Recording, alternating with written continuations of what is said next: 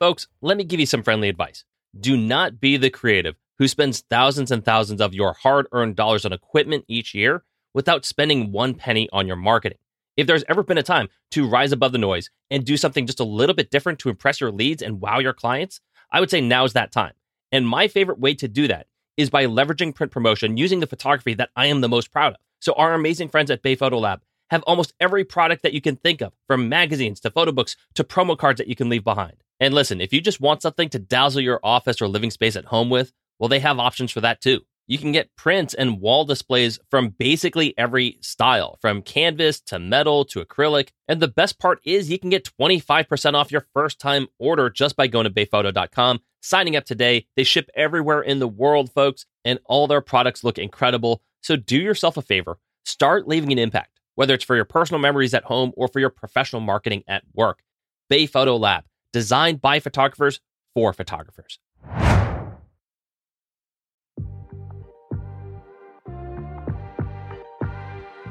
You are listening to Entrepreneurs, a podcast that inspires photographers and visual artists to live their best creative lives.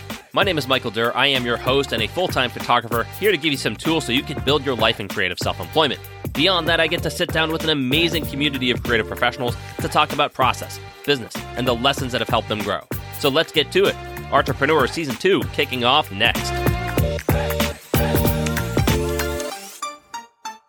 What is up, entrepreneurs? Welcome to the show. We are kicking off episode 59 here in Season 2. Hope you're having a fantastic day, an even better week, or even a better year for that matter.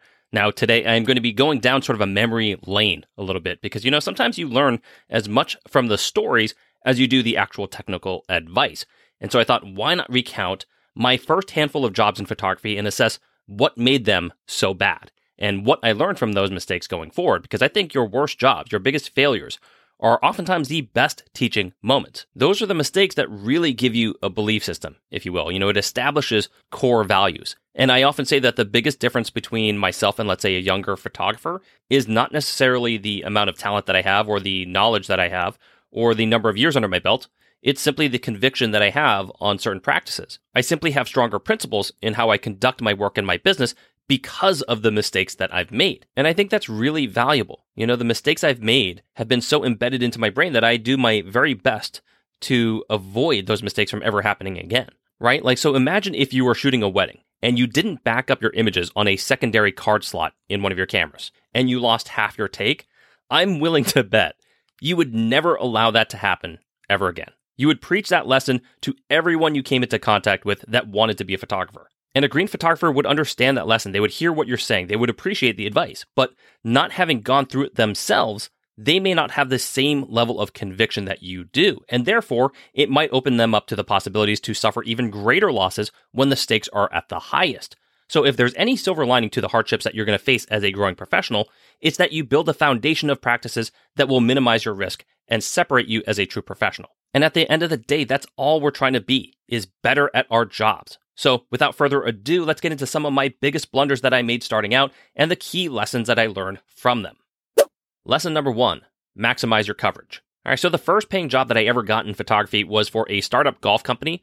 They had a very small following, a very limited web presence, but they were trying to venture into the media with articles and YouTube videos and all that type of stuff.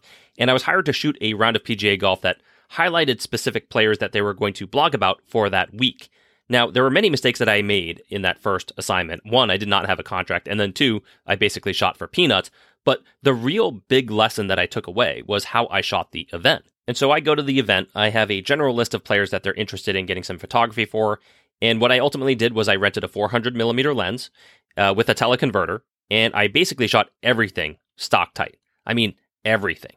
Some shots were full body verticals and others were half upper body horizontals. But I mean, they were all tight. And the take, safe to say, it just sucked. It's no surprise. I mean, I haven't looked back on that assignment since I shot it because in my mind, it's like, why? There's no variety in the whole gallery. It's all the same shot. Now, keep in mind, I'm an idiot at that time, right? It's my first year on the job. It's my first job ever. I'd never done any type of professional work before. I'd never even had my work critiqued before. I was just doing this to have fun. And any thought of getting a little extra money on the side was just an added ego boost. So my expectations were probably pretty low. Now, at the time, I'm not even sure what standard I was basing my work off of. I know I wasn't studying good sports photography, that's for sure. I think I was just simply following the recipe for suitable stock photography, which you will either find out in this industry that can be very profitable at times, but almost never creative. It's almost never top-end work. And so even though I fulfilled my job description, I always kind of look back on that first job feeling like, man, I didn't do anything extra. I didn't do anything to separate myself as someone who could do what the client asked for, but also just a little bit more. I didn't shoot different focal lengths. I didn't change compositions. I didn't chase light. I didn't look for any sub-story. There was no capturing the energy of the event. There was no storytelling whatsoever. And in my core belief system from that point on, how I carry myself today is to maximize coverage for any event that I shoot. And it's not all about checking off how many different looks you can get in a take, because then you can just deliver sometimes a variety of bad shots. But working that angle is part of producing a body of work that is a little bit more stimulating, more interesting, and also just a little bit more accurate to the event. So as a result of that first job, after feeling very meh about it, I've since tried to deliver a wide variety of shots for all of my clients to really work an event.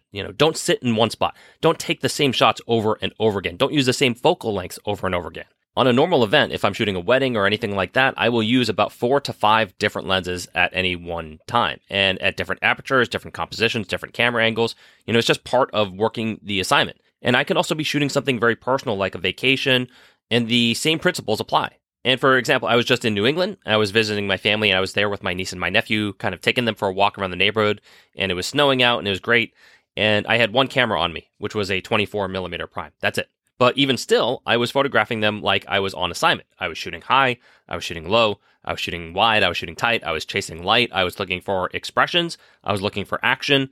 I was covering them as if they were like the Super Bowl, but with one camera. As a uncle, you have to kind of prioritize their safety over shot variety.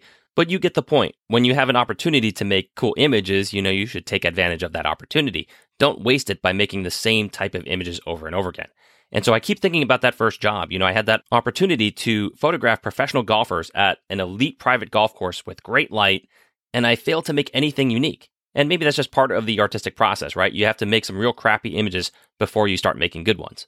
But that was a lesson that has really stuck with me ever since I first started.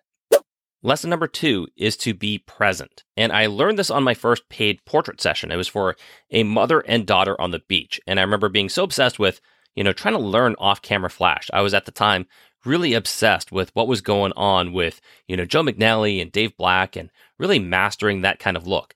And I went to that session with all this gear that I really had no clue how to use. All right, so it wasn't as easy as it is today, where basically every flash has sort of this built-in TTL and transceiver that easily communicates with it. I had cables and off-brand transceivers trying to work in unison, and they would fire half the time. It was all manual flash, which I didn't know how to use. And I was trying to be mobile with this big softbox with 3 lights attached to it. And really, if you don't know how to manage any of those things, the worst thing you can do is to bring all that stuff to your job. Okay, so focus on the only thing that matters, which is your subject. Forget the off-camera flash. Focus on the people that you're shooting. You'll have way more fun that way anyways. And with really untrained subjects, they do not know how to handle photo shoots with a lot of setup. They are constantly waiting for you to tell them what to do. They get more and more awkward about it. You're thinking about why your flash isn't firing, and they're like, what do we do next? And so admittedly, I was very flustered. I hated that feeling. I felt like the shoot went terrible, and I'm pretty confident that they also felt that it was terrible as well. And I hate that feeling. I like being in a rhythm in my shoots. I like getting into a groove. I like building that continuity with the subjects. And the quickest way out of that groove is to be focused on these preconceived shots in your head that, maybe only Dave Black or Joe McNally can get, when all you really need to do is to be present, to listen to what your subjects are saying. Maybe not like literally, but, paying attention to what they're giving you, right? Find the right buttons to push, see what gets them excited, engaged, happy, emotional, whatever that is. And that's what I'm here to do. I'm not here to blast them with artificial light. That's going to probably look terrible anyways. And if I use the example that I mentioned before, how I was taking my niece and nephew out for a walk, I used that one camera and I maximized that one lens. That was just a part of being present. I'm not focused on the lenses I don't have. I'm focused on the moments. I'm focused on what's happening right in front of me. And there's a saying that goes, and I'm paraphrasing here, the best camera or the best lens is the one that you have on you. So I did a major disservice to my subjects by focusing so much on trying to create this unique lighting that I completely botched the assignment. And it's a gut-wrenching feeling, knowing you're doing a bad job for someone. So it's easier said than done, but being present is always a good thing when you're photographing people. Don't fixate on the gear. Stay engaged with the people in front of your lens. Lesson number 3, follow the shot list. Now, this wasn't one of my first jobs. This might have been in year 2 of my business, but it really stands out to me because it was the first time that I had a client vocally unhappy with my execution. And I've always received a fair share of constructive criticism, but this was the first time I would say that I felt like I did the client wrong. And this is kind of where you realize that you're always learning your craft. You're always trying to get better, because I actually applied the lesson that I mentioned in my first job, which is to maximize coverage. So I really did the best that I could. I got the best possible shots that I could for the client. I really worked the event. I got them as much variety as I could muster. It just so happened that that wasn't really on their list of their priorities. So the mistake that I think I made was I inserted myself into the role of their head marketing person when I should have just been their photographer. I was basically assuming, because these shots I think are really cool, that's what they'll use. That's what they'll appreciate. And ultimately, that wasn't the case. They came back upset that many of the shots that they listed, specifically their sponsor activation shots, were simply not delivered. And so I had to apologize for not prioritizing those shots that they requested. I basically assumed incorrectly that the best images would be their most valued images. And as expected, I never heard from that client again. I was never on their good terms to get another shot, even after I offered them a makeup shoot for their next event. And so that lesson is seared into my brain, that even though shot lists can be, admittedly, some of the most excruciatingly boring things to capture, you have to respect them because that's what the client is paying you to do. And at the very least, you have to have the communication with your client to kind of assess how important is this shot list to them. Is this shot list more important than capturing great moments or golden hour light or whatever it might be? Some clients are going to say yes, some will say no, but you just want to communicate with them to know what their level of emphasis is on the directions they are giving you. And so that's a valuable lesson in itself, to not assume you have all the answers photographically just because you have the better eye. You sort of have to be this extension of your client in the field. It's not all about you building your portfolio. So nail the shot list, make your client happy, and then you can pursue bonus coverage. And I'm not always great at this because sometimes client shot lists can be, really extensive, and it can be difficult looking at your phone the whole shoot trying to check things off. But you do the best that you can for the people that are entrusting you to deliver. So those are just a few of the big takeaways from my early mistakes. I think I'll do this again down the road in regards to all the mistakes that I've made on the business end of things, because that's always a fun journey. But I really like to emphasize these aspects of the job because, they're really important. There are foundational aspects to being a trustworthy and sought after photographer, which I am not claiming I am a paradigm for. I'm just saying that these are really important. And so if you can communicate with your clients, if you can be present with your subjects, if you can go the extra mile, those are, to me, a cumulative bedrock of what I think makes a photographer very trustworthy. So what do you guys think? What mistakes have you made that were maybe the best teaching lessons for you? You don't have to send them out to me, but you can just ask yourself this. Don't hide from them. Don't bury them in your memory. Just ask yourself honestly, what mistakes have I learned the most from? Because it's what makes your journey special. It's what's going to give you convictions that I think can help you through your art and your business. So as Nelson Mandela says about failure, I never lose. I either win or I learn. And so I think that's going to be a good spot to wrap this episode up for today. That is my time. I want to thank you all for tuning into the show, for supporting this content. Thank you so much. Entrepreneurs rolls on with more episodes in season 2. Thank you again, everybody. I'll see you next week. What's up, entrepreneurs? Thank you for tuning in and making it all the way to the end of the episode. If you enjoyed the content you just listened to, hit subscribe and tune in again next week. Also, follow us on Instagram and Facebook at Entrepreneurspod for updates, promos, and giveaway contests that we run throughout the year. And if you haven't already, be sure to check out our really cool website, entrepreneurspod.com. It's a great resource for you to download informational PDFs and booklets, access discount codes from our amazing affiliates, and read what our audience is up to on our community blog. For now, I just want to say thank you for tuning in, supporting the show, and being a part of this journey. This is Michael Durr signing off for now. Entrepreneurs Season 2. Let's go.